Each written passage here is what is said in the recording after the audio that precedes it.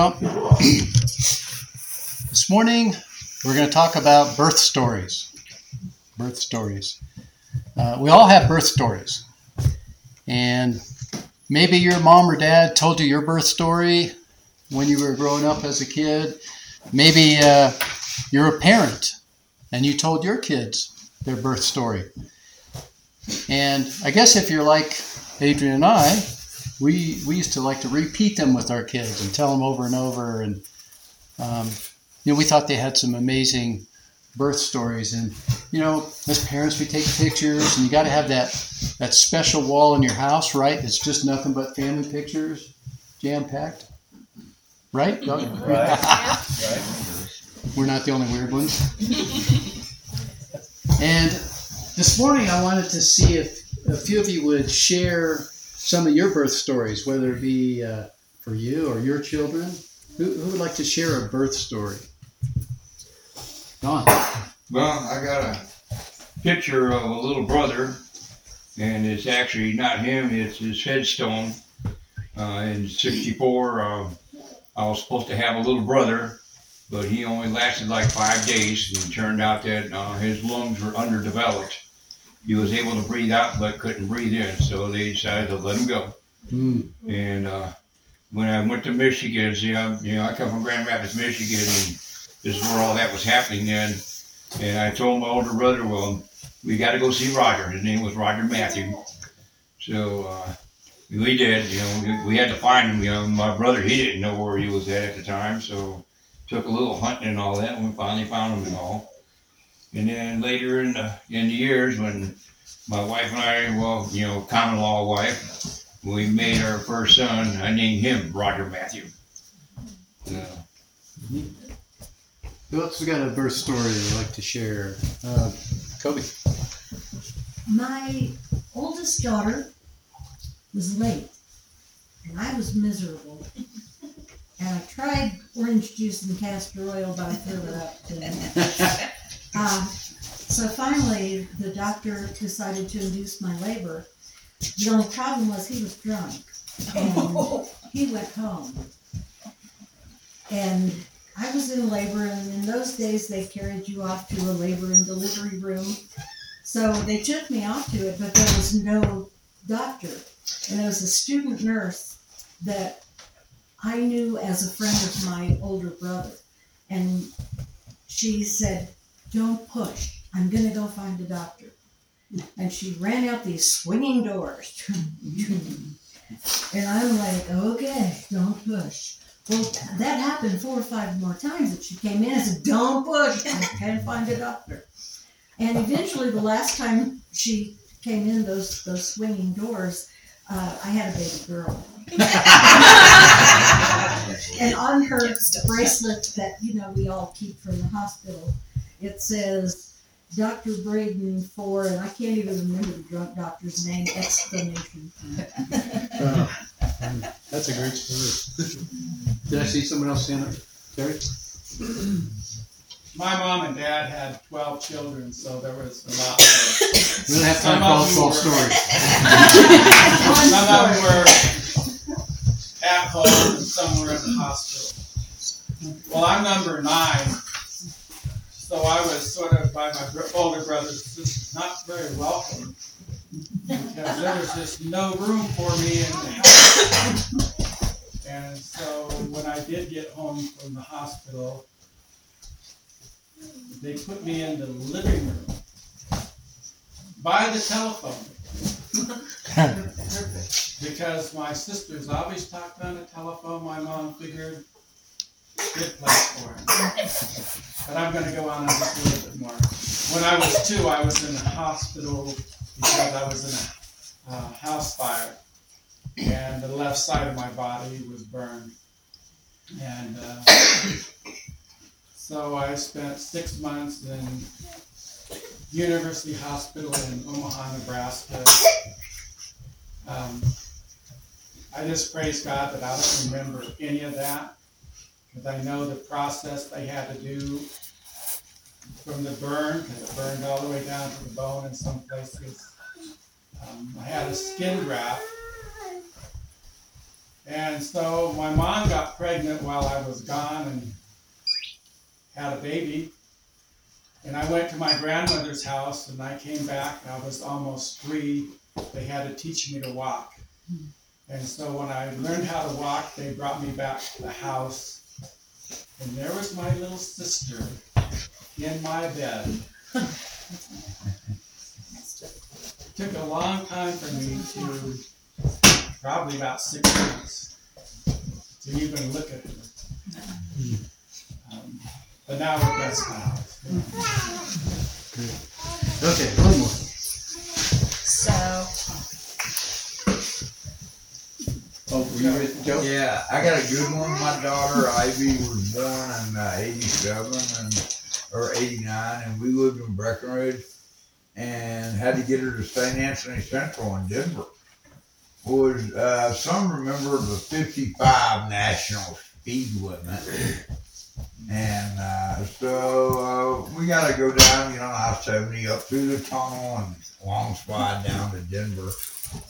And this car comes flying past me. It was a rental car with no tail light. I said, I'm going to follow this guy. And he was doing 100. So I followed him about a quarter mile back, and right at the top of, I guess it's where you get off the last exit before you go down to Denver. Stady comes down the ramp, lights flashing, pulling him over. That was the first time I'd ever been from Breckenridge to Denver in less than an hour. And she's doing great today. She's a wonderful practicing defense attorney down in Brunswick, Georgia. And the apple of my eye pretty much. And I'm just so glad we made it. real quick, when Sasha was pregnant with Josie, they told me I could go and watch the birth of her. And I was planning on coming about 5 days or so before she was due. And Sasha calls me up on Saturday, Mom, I'm in labor. I wasn't due to leave for several days. And so we had a brief conversation, and I left in the morning, and I think I got straight through. But I told her to stay in bed and not have the baby till I get there.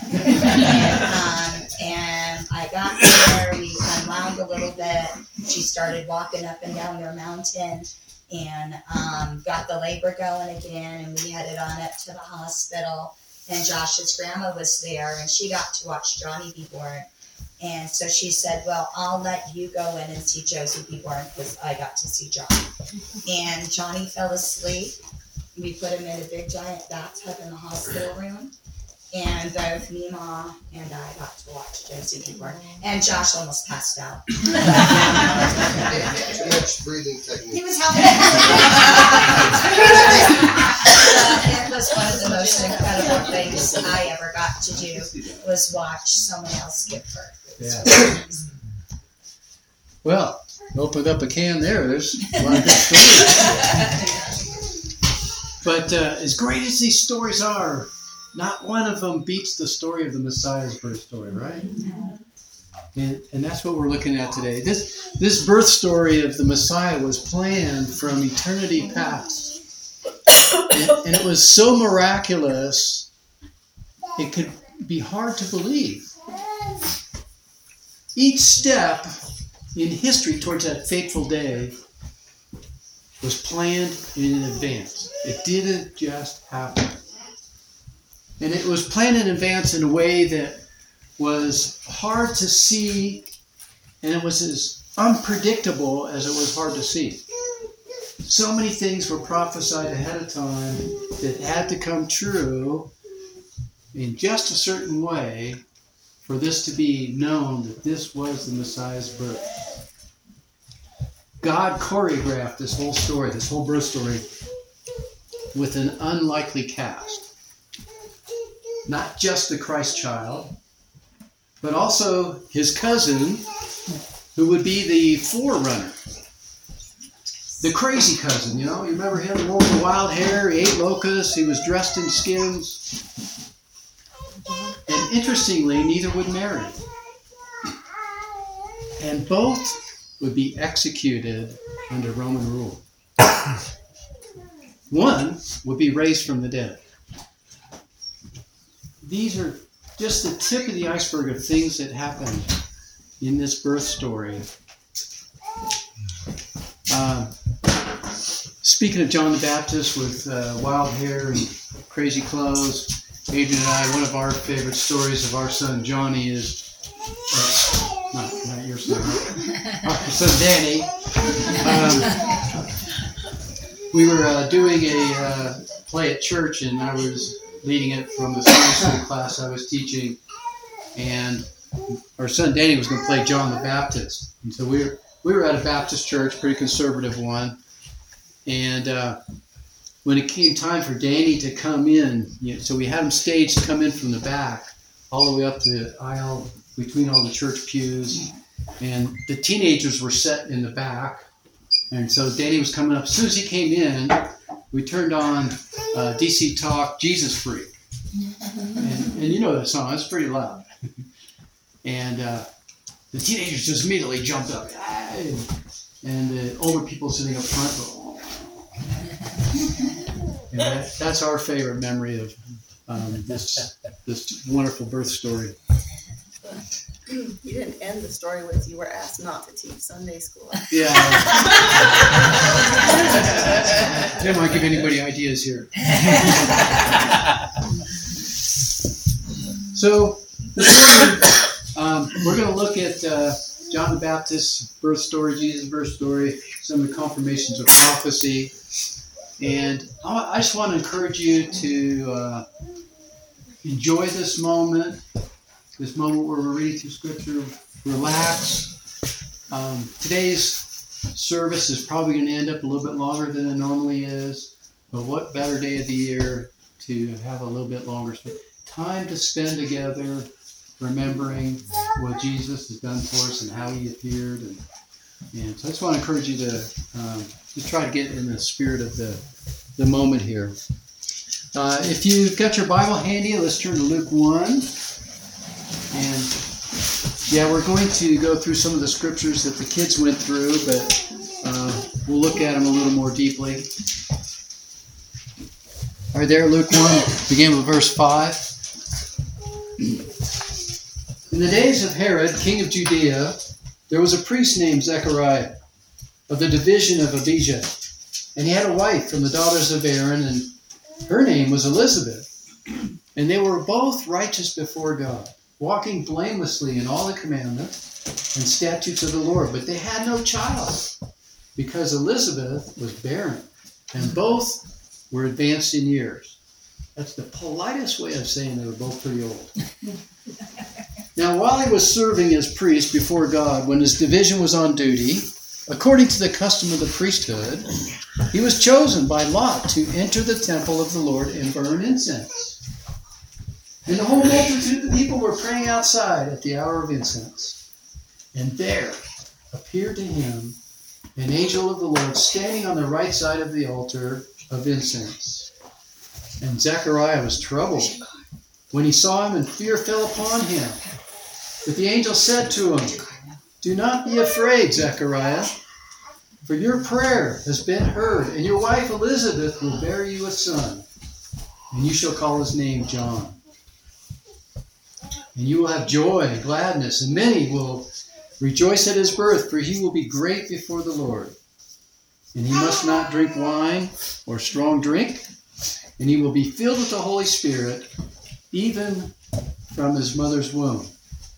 And he will turn many of the children of Israel to the Lord their God, and he will go before them in the spirit and power of Elijah, to turn the hearts of the fathers to the children, and the disobedient to the wisdom of the just, to make ready for the Lord a people prepared." And Zechariah said to the angel, "How shall I know this? For I am an old man, and my wife is advanced in years." And the angel answered him, "I am Gabriel. I stand in the presence of God, and I was sent to speak to you and to bring you this good news. And behold, you will be silent and unable to speak until that day these things take place, because you did not believe my words, which will be fulfilled in their time." And the people were waiting for Zechariah, and they were wondering at his delay in the temple. And when he came out, he was unable to speak to them. And they realized that he had seen a vision in the temple. And he kept making signs to them and remained mute. And when his time of service was ended, he went to his home. After these days, his wife Elizabeth conceived. And for 5 months she kept herself hidden, saying, "Thus the Lord has done for me in the days when he looked on me, to take away my reproach among people."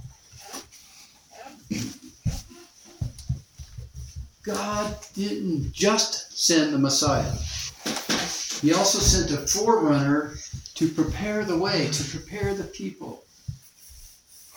And this birth plan was orchestrated through 2 women who were related, both of whom would be deemed unlikely birth mothers.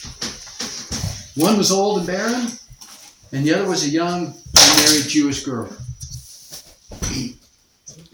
So some of the details that we gather about John the Baptist as we read through the Gospels in a little more detail is he was a witness.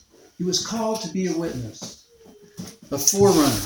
And he was just a man with a human father and mother, but he was miraculously born to a woman that was old and considered barren. And this demonstrated the divine hand at work.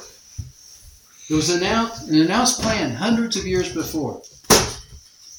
The plan was not so much on the how rather than the event and the purpose of the event. So my question is, in the spirit of the scripture here, are you a witness of Christ? Are you a forerunner? Are you a forerunner in your circle of friends, workmates, and your family? There are many of us who are maybe the first Christian, the firstborn Christian in our family. And so there, in a sense, we're performing that role as forerunner, being a witness of Jesus to our family. And we all know that's a really challenging place to be, isn't it? Well, Matthew confirms this gospel story about John the Baptist. So if you'll turn to Matthew 3 with me, we'll jump ahead a little bit on John the Baptist. Some of these things that were prophesied about John the Baptist, we see revealed in Matthew 3, beginning with verse 3. "For this is he who was spoken of by the prophet Isaiah." In other words, John the Baptist was the one that was spoken of by the prophet Isaiah. And Isaiah was prophesying about 600 years earlier. This is the one who was spoken of by the prophet Isaiah when he said, "The voice of one crying in the wilderness, prepare the way of the Lord, make his path straight." And that was a quote directly from Isaiah 40. Now, John wore a garment of camel's hair and a leather belt around his waist, and his food was locusts and wild honey. Then Jerusalem and all Judea and all the region about Jordan were going out to him, and they were baptized by him in the river Jordan, confessing their sins. So John the Baptist is preparing these people with this repentance, with this baptism, preparing the way for Jesus the Savior to show up. Back to Luke. We just kind of read kind of the trailer, if you will, of the birth story of the Messiah. And we notice that this is an amazing story. This is an amazing birth story. And you can imagine for sure Zechariah and Elizabeth were telling John the Baptist his birth story as he was growing up. I mean, how could you not? And you can imagine how Zechariah might have recalled to his son about his birth story. He would probably say, I was chosen to go into this temple by casting lots. And it was my turn to perform the priestly service and burn the incense. It was only given to a priest once in a lifetime, and here it was my turn. I was already an old man. While I was in the temple, an angel appeared, none other than the angel Gabriel.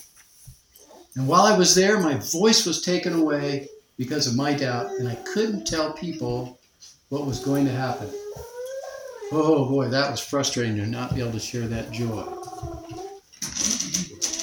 As I said, this whole event and the sequence, the place and the timing was planned. It was not random happening.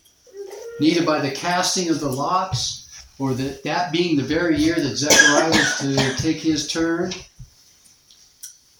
and even the angel Gabriel showing up to tell Zechariah what was happening.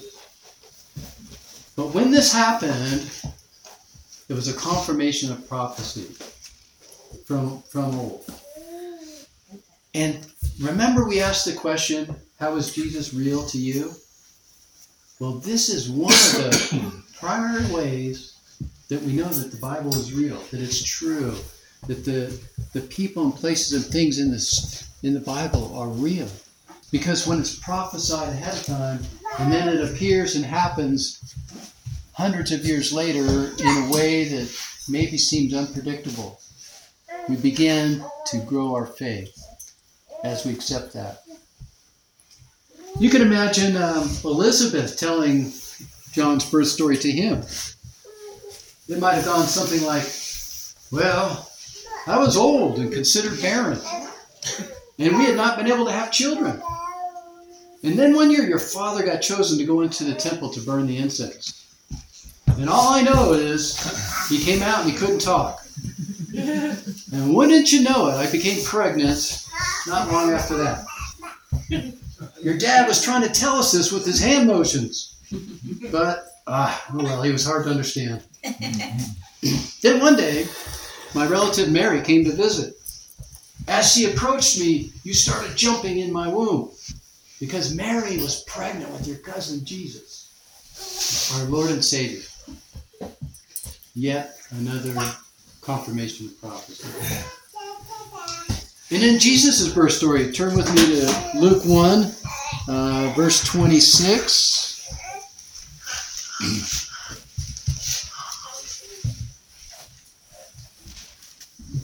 In the 6th month, the angel Gabriel was sent from God. Notice, it's the same angel. It's kind of fascinating. He was sent from God to a city in Galilee named Nazareth, to a virgin betrothed to a man whose name was Joseph, of the house of David, and the virgin's name was Mary. And he came to her and he said, "Greetings, O favored one. The Lord is with you." But she was greatly troubled at this saying, and tried to discern what sort of greeting this might be. And the angel said to her, "Do not be afraid, Mary, for you have found favor with God. And behold, you will conceive in your womb and bear a son, and you shall call his name Jesus. He will be great, and he will be called the Son of the Most High. And the Lord God will give to him the throne of his father David. And he will reign over the house of Jacob forever, and of his kingdom there shall be no end." Remember last week we talked about the Davidic covenant back in 1 Chronicles, where God was telling the prophet about this covenant. And here we are at that moment. And Mary said to the angel, "How will this be, since I am a virgin?" And the angel answered her, "The Holy Spirit will come upon you, and the power of the Most High will overshadow you. Therefore the child to be born will be called Holy, the Son of God. And behold, your relative Elizabeth, in her old age, has also conceived a son. This is the 6th month with her, who was called barren." Can you imagine being a woman going through life, having that name tag and being recorded in Scripture? What a challenging thing to have to go through life with. But then God had such mercy on her and used her. And Mary said, "Behold, I am the servant of the Lord. Let it be to me according to your word." And the angel departed from her.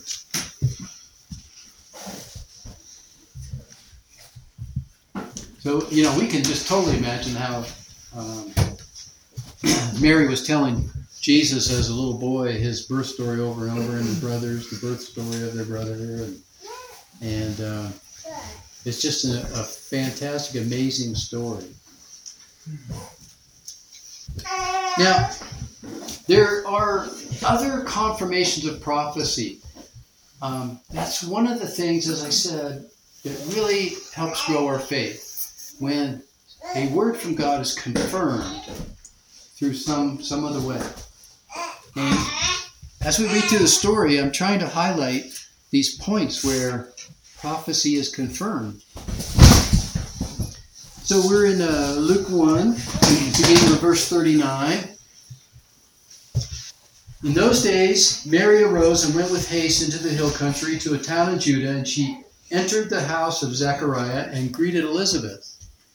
And when Elizabeth heard the greeting of Mary, the baby leaped in her womb, and Elizabeth was filled with the Holy Spirit. And she exclaimed with a loud cry, "Blessed are you among women, and blessed is the fruit of your womb. And why is this granted to me that the mother of my Lord should come to me? For behold, when the sound of your greeting came to my ears, the baby in my womb leaped for joy. And blessed is she who believed that there would be a fulfillment of what was spoken to her from the Lord." So this is that first confirmation, the Messiah. And when we move through Scripture a little bit more, we're going to see some other confirmations that are really kind of unique to this birth story. But many of us are grandparents, and you know how we anxiously await the birth of a grandchild. That testimony back there. And even beyond that, within a church family, those of us who don't have grandchildren, and somebody in the church is having a child, we're waiting for that birth. And when that birth happens, we celebrate, we're full of joy, and we have get-togethers. But in the Bible here, we read about a couple other people that had been waiting for years and years and years for this to happen, this event.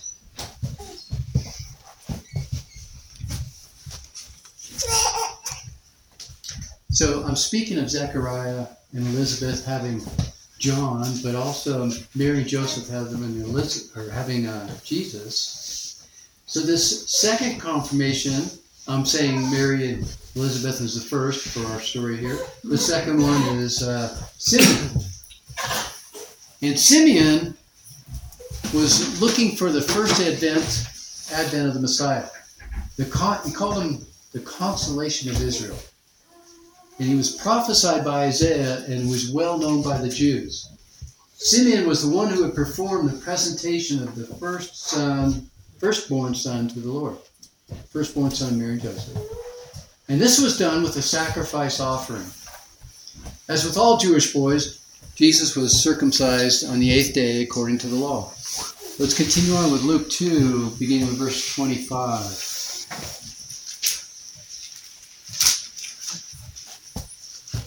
Now there was a man in Jerusalem whose name was Simeon, and this man was righteous and devout, waiting for the consolation of Israel, and the Holy Spirit was upon him. And it had been revealed to him by the Holy Spirit that he would not see death before he had seen the Lord's Christ. That's astounding. And he came in the Spirit into the temple, and when the parents brought in the child Jesus to do for him according to the custom of the law, he took him up in his arms and blessed God and said, "Lord, now you are letting your servant depart in peace according to your word. For my eyes have seen your salvation," in other words, the Messiah, "that you have prepared in the presence of all peoples, a light of revelation for the Gentiles and for glory to your people Israel." And his father and his mother marveled at what was said about him. And Simeon blessed him and said to Mary his mother, "Behold, this child is appointed for the fall and rising of many in Israel, and for a sign that is opposed. And a sword will pierce through your own soul also, so that the thoughts from many hearts may be revealed. The fall of many in Israel. Jesus is the stumbling stone, both for the Jews and Gentiles. They stumble over this fact of Jesus from different perspectives. But it's through unbelief, in all cases. And yet, he would be through people who believed his message, believed that he was God, believed that he was salvation. He would give eternal life. He would give the Holy Spirit to dwell within all who believe. And they will be resurrected again to eternal life in heaven with him and the Father. What a powerful role in humanity. Jesus he's the stumbling stone, but he's also the heart revealer. It says he will reveal the hearts of many. His name, when spoken or presented, reveals the thoughts of other people as to who is Lord in their life.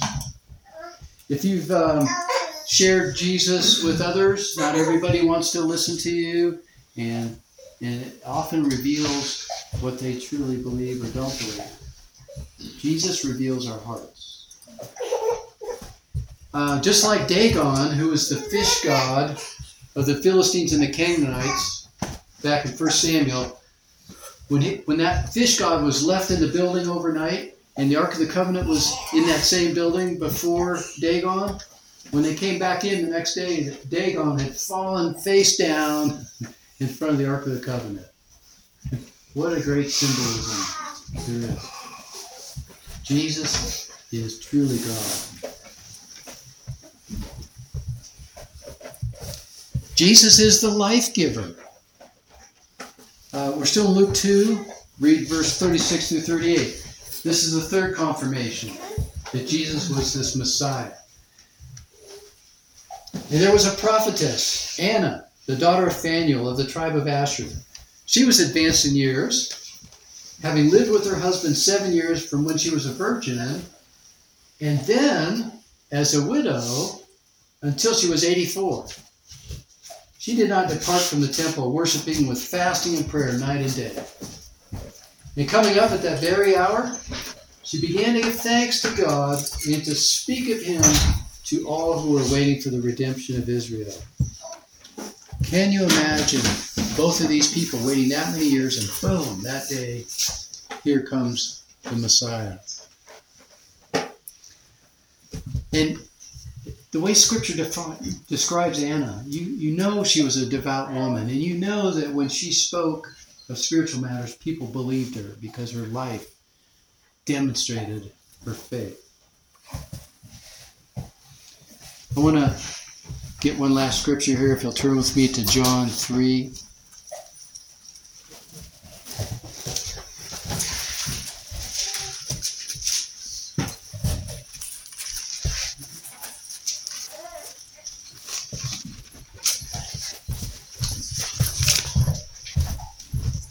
Beginning with verse 3. Jesus answered them, "Truly, truly, I say to you, unless one is born again, he cannot see the kingdom of God." Nicodemus said to him, "How can a man be born again when he is old? Can he enter a second time into his mother's womb and be born again?" And Jesus answered, "Truly, truly, I say to you, unless one is born of water and of the Spirit, he cannot enter the kingdom of God. That which is born of the flesh is flesh, and that which is born of the Spirit is spirit. Do not marvel that I said to you, you must be born again." This is that second birth.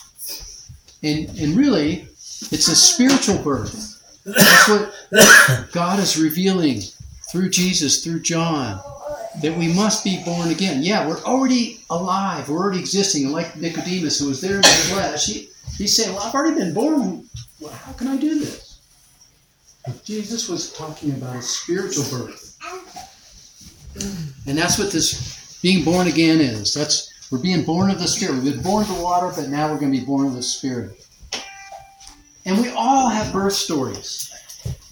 But we should also have spirit birth stories. In other words, those testimonies, those times when you were born again, when Jesus came into your life, you were reborn. We should have those stories. And when we tell a birth story, that ought to be one that we tell. By the time the angel comes and tells Mary and Joseph to escape to Egypt, Joseph and Mary had confirmation that their baby was the Messiah by Elizabeth, pregnant with John, the shepherds, the angels, the star, Simeon, Anna, wise men. For them, there was no doubt. What about you? What about you? Is there doubt in your heart about Jesus being born as the Messiah, the Lord and Savior? That he was born to a woman impregnated by God through his Spirit, not a human father? Is there doubt in your heart as to who he says he is? And I say, if so, let your heart be steadfast today. Is today possibly the first time you've come to agree that Jesus is Lord and Savior? That he was born of a woman, that he came in the flesh, making him the Son of God and the Son of Man. Do you recognize by the scripture and prophecy here that he was the Redeemer and our salvation? And if today's that first day that you're doing that, make that choice today, a choice of faith. It starts with faith. And as you think about some of these birth stories we've heard, if you think about some of these answers and testimonies to Jesus being real, these are intentioned upon giving you the courage to say yes to Jesus. Yeah, today's the day. I'm going to believe in you as my Lord and Savior. Birth stories are important. You know, I think we said last week or the week before that Christmas is about eternity, right? You know, where you're going to spend eternity. And today we're saying that Christmas, this birth story is about second birth. Not so much that Jesus was born, but it's about second birth, the spirit birth stories of those who would accept him as Messiah. In this song that we sang, Hark the Angels Sing, we sang, Hail the heaven-born Prince of Peace. Hail the Son of Righteousness. Light and life to all he brings, risen with healing in his wings. Mild he lays his glory by, born that man no more may die. That's what we receive. Born to raise the sons of earth. Born to give them second birth. I hope after today's message, when you sing that song in the future, that will jump out at you and resonate in your heart.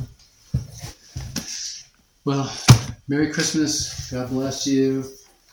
Thank you for coming and witnessing the children to share the story. Well, let's gather around now and pray for one another as we close out our service.